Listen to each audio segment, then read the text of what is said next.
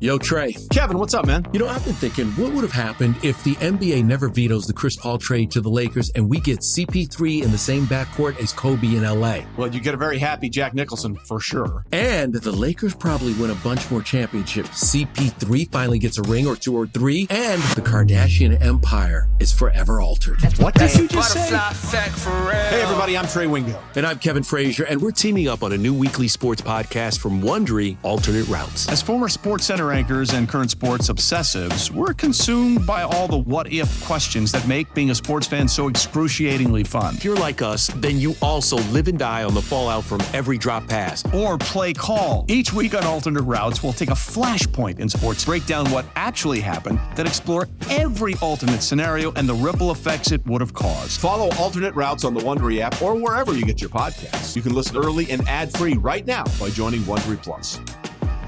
What's up, guys? So I hope everyone enjoyed the draft last night. This is like, for me, I feel like this is like the official kickoff for the 2019 season. So I'm a Jets fan. I'm excited that we got Quinnen Williams. He, some say that he was the best player in the draft, so gotta be happy with that. So let's go over a couple guys who got drafted last night. Obviously, Josh Jacobs is the big name going to the Raiders. Obvious opportunity that he can fill. Now, the only thing with him is Jalen Richard going to keep that third down role?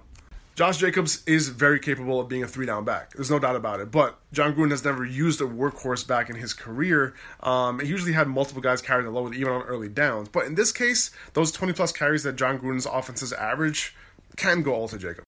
What we have to kind of look out for and pay attention to is whether he'll win that third down role. So if we don't get the answer before preseason, it's like, is he going to come off the field for Jalen Richard on those third downs, on those passing downs? And if he doesn't, his value skyrockets. Now, even if he doesn't win that job, that's okay, because he's going to catch passes on early downs. John Gruden, throughout his career, almost more than a third of his target share has been to running backs. And we know that he's capable of catching the ball, so he can catch 40 balls this season easy. John Gruden's past doesn't suggest that he'll be a three-down back, but if he does, I'm okay taking him in the second round because that's elite usage right there. Now, if he doesn't, he's going to be catching passes on early downs, and his floor is going to remain high, so he's a good third-round pick. I also want to point out, before I move on, how much Derek Carr loves checking it down, doesn't like throwing it downfield, so I think it works out pretty well. All right, so moving on, the Patriots selected N'Keal Harry with the last pick in the first round. As a Jets fan, I'm not so happy about that. I mean, I really liked Harry coming into this draft. But the question is, Josh Gordon, is he going to play next year or not? There was obviously a huge hole at wide receiver for the Patriots. You got Gronk retiring, Edelman's getting older. Who knows what's going on with Josh Gordon? He is a Patriot in 2019, by the way. We just don't really know what's going on with him or whether he's going to play. But Harry's fantasy value in 2019 depends on whether Josh Gordon plays or not. Outside of Gronk, Edelman, we don't know where the target share is going to go, right? That backfield, you just never know who's going to get it. And also, that third wide receiver, you don't know either. So I'm not convinced that he's going to get opportunity right away. And it's tough for these rookies sometimes to make an impact year one. So, I'm hoping that N'Keal Harry's ADP stays super low so he can be a guy that I target late in drafts as a kind of flyer. But if Josh Gordon is, on the roster and he's eligible to play this year and all that, and he's fine, he'll just be a flyer for me, nothing more. I'm hoping that his ADP doesn't, go above 9th, 8th round. Hopefully it stays low. The only way that I would even go take him at that spot is if I hear things in camp that he's killing it, good rapport with Brady, et cetera, he's a starter, this and that. The Ravens taking Marquise Brown, a lot of people were hoping that he would land in a better spot, including myself. But, from a Ravens perspective, from a developing, Lamar Jackson perspective, I think it's a good move for them. Remember, the Ravens are probably going to be super run-heavy this year. There's not going to be a ton of opportunity for their wide receivers, as we saw last year. But, with the ball in his hands, he could do a lot. So maybe a late-round flyer, but he needs to be efficient.